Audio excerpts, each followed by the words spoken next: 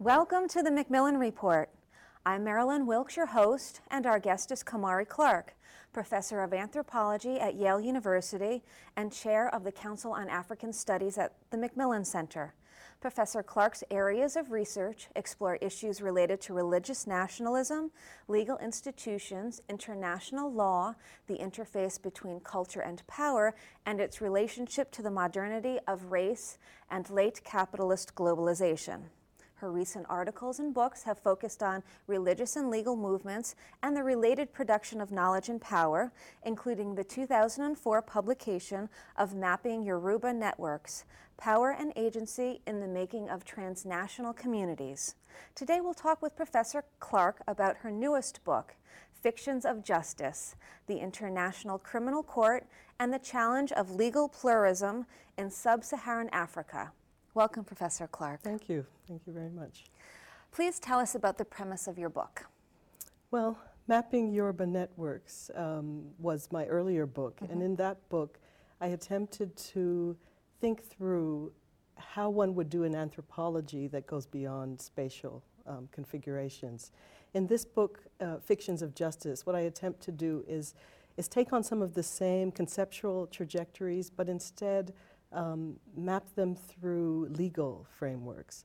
And thus the title, Fictions of Justice. It's an attempt to think about that which constitutes justice, to ask questions about the very things that seem to be natural and straightforward. Often when we talk about justice, when we say justice has been done, etc., we presume that we all mean the same thing. And the book really is an exploration over the controversies of justice, both transnational and national.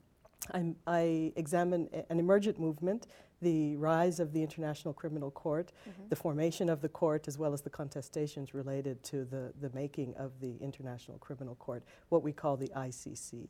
Okay, what is the ICC and what countries fall under its jurisdiction? Right, yes. Well, the ICC is known to most as an independent international judiciary. So it has the teeth of a court, as one would expect it. There are 110 countries that are member states that are under the jurisdiction of the court, countries from every part of the world, really.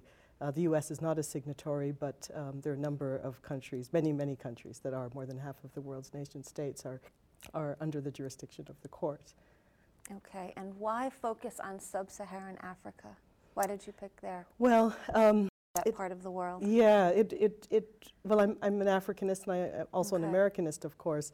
And so in many ways, analytically, it made sense for me to examine what was happening in this region vis-a-vis the, why states sign international treaties and why this treaty in particular. But some of the decision-making really wasn't mine.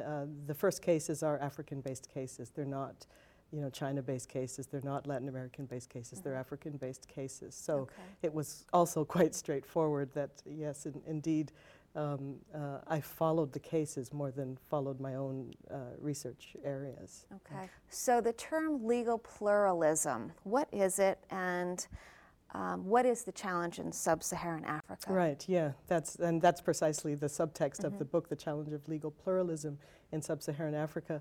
Well, legal pluralism is somewhat of a new concept, I guess a 20th century concept that emerged out of an interest to think about dual legal systems that coexist.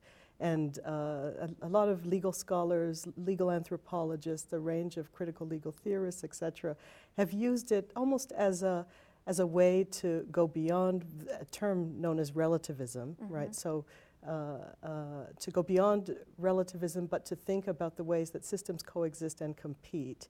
My argument, or part of the premise, is that we have to go beyond this conception, beyond the notion of plurality, that legal systems coexist.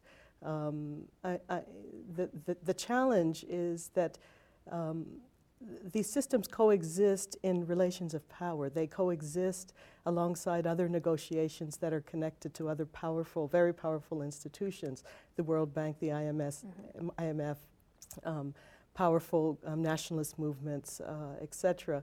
and to simply see them as legal systems that exist in and of themselves without looking at systems of hegemony, the ways that these systems work in relation to other spheres of power, is to misread the coexistence of legal systems. And so the attempt is to not only look at these legal systems alongside each other, so the rise of Islamic Sharia in northern Nigeria alongside the emergence of ICC power, right?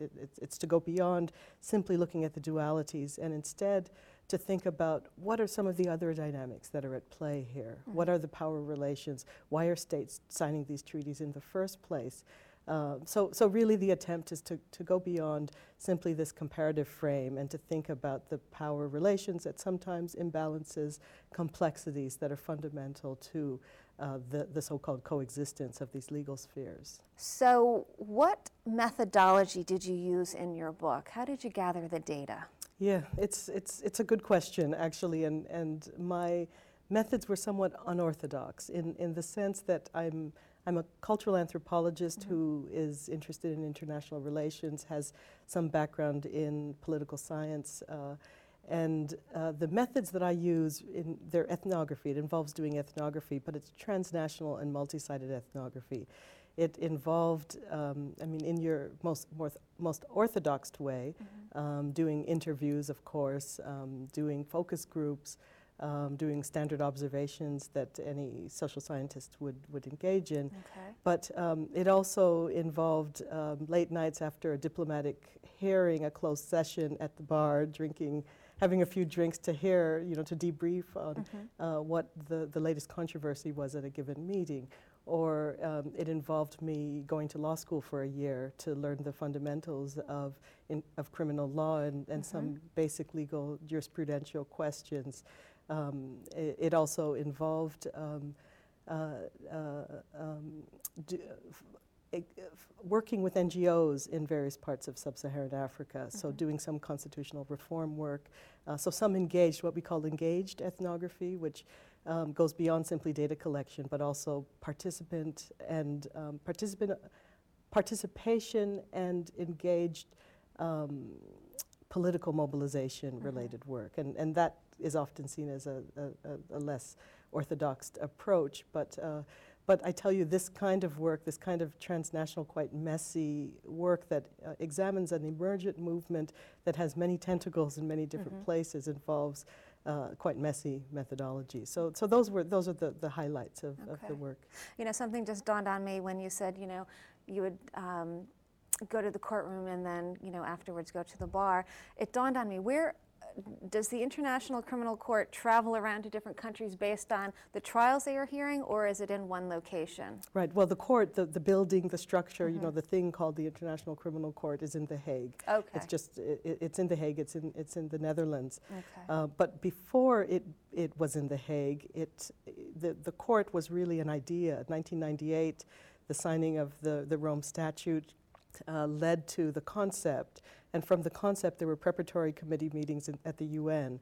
So every couple of months or every 4 months or so, diplomats from around the world would converge to work on this document that then became the International Criminal Court, that became the constitution that was fundamentally the constitution of the court. So it was an idea that became a building, but still it lives outside of the structure. And I think that's what is quite interesting and phenomenal about this movement that exists alongside the rise of the rule of law around the world, really. But yes, in a straightforward way, it is a building, and it's a building that houses many, from the defense prosecutor to the lead prosecutor, to the judges, to the audience, the people who visit and watch the cases. It is a building that's housed in The Hague. Okay. Let's talk about your findings. What conclusions have you reached? Tell us about some of them. Well, there are a number. The conclusions are two-pronged in some ways, because I'm writing to multiple audiences in this book, and it's quite the challenge. On one hand, I'm writing for anthropologists. I'm engaging notions of legal pluralism. I'm thinking about transnational methodologies, how one studies up, as it were. Historically, anthropologists have tended to study local people in a way in villages, etc. And this has changed tremendously over the last decade. And so I'm in conversation with anthropologists thinking about the limitations of this concept called legal pluralism, thinking about the fictions of this notion that we know as justice, and trying to shift the debate in a way to push us to think about emergent movements and hegemonic movements, movements that are fundamentally intertwined with a whole set of other new and emergent legal institutions. The other is I'm in conversation with NGOs and with sort of governments and with the prosecutors and lawyers and human rights activists who are part of the court. And in part, I'm asking them and thinking through this idea of justice, but also thinking about the methods of deliberation, right? How might we envision a different world and a different constitution or a different statute?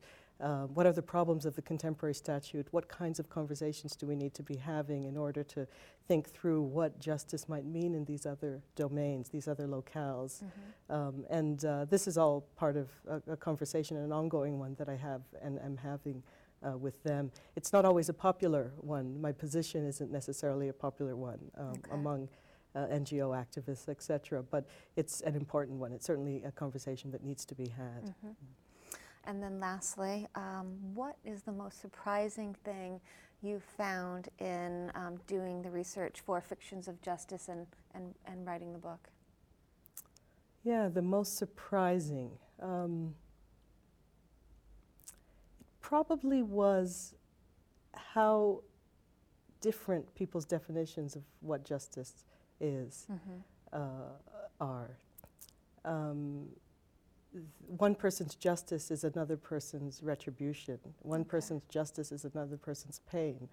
And I actually thought that I perhaps had a sense that there was more in common than not. And after almost 8-9 years of research in this area, I realized that this concept is a concept that is quite far-reaching and is fundamentally culturally constructed and means everything and nothing to the very same people who are being asked what justice is.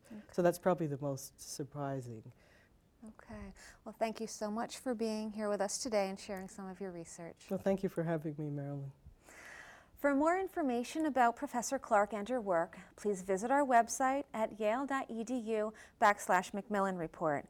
Be sure to join us again for another episode of the Macmillan Report, made possible through funding from the Whitney and Betty Macmillan Center for International and Area Studies at Yale.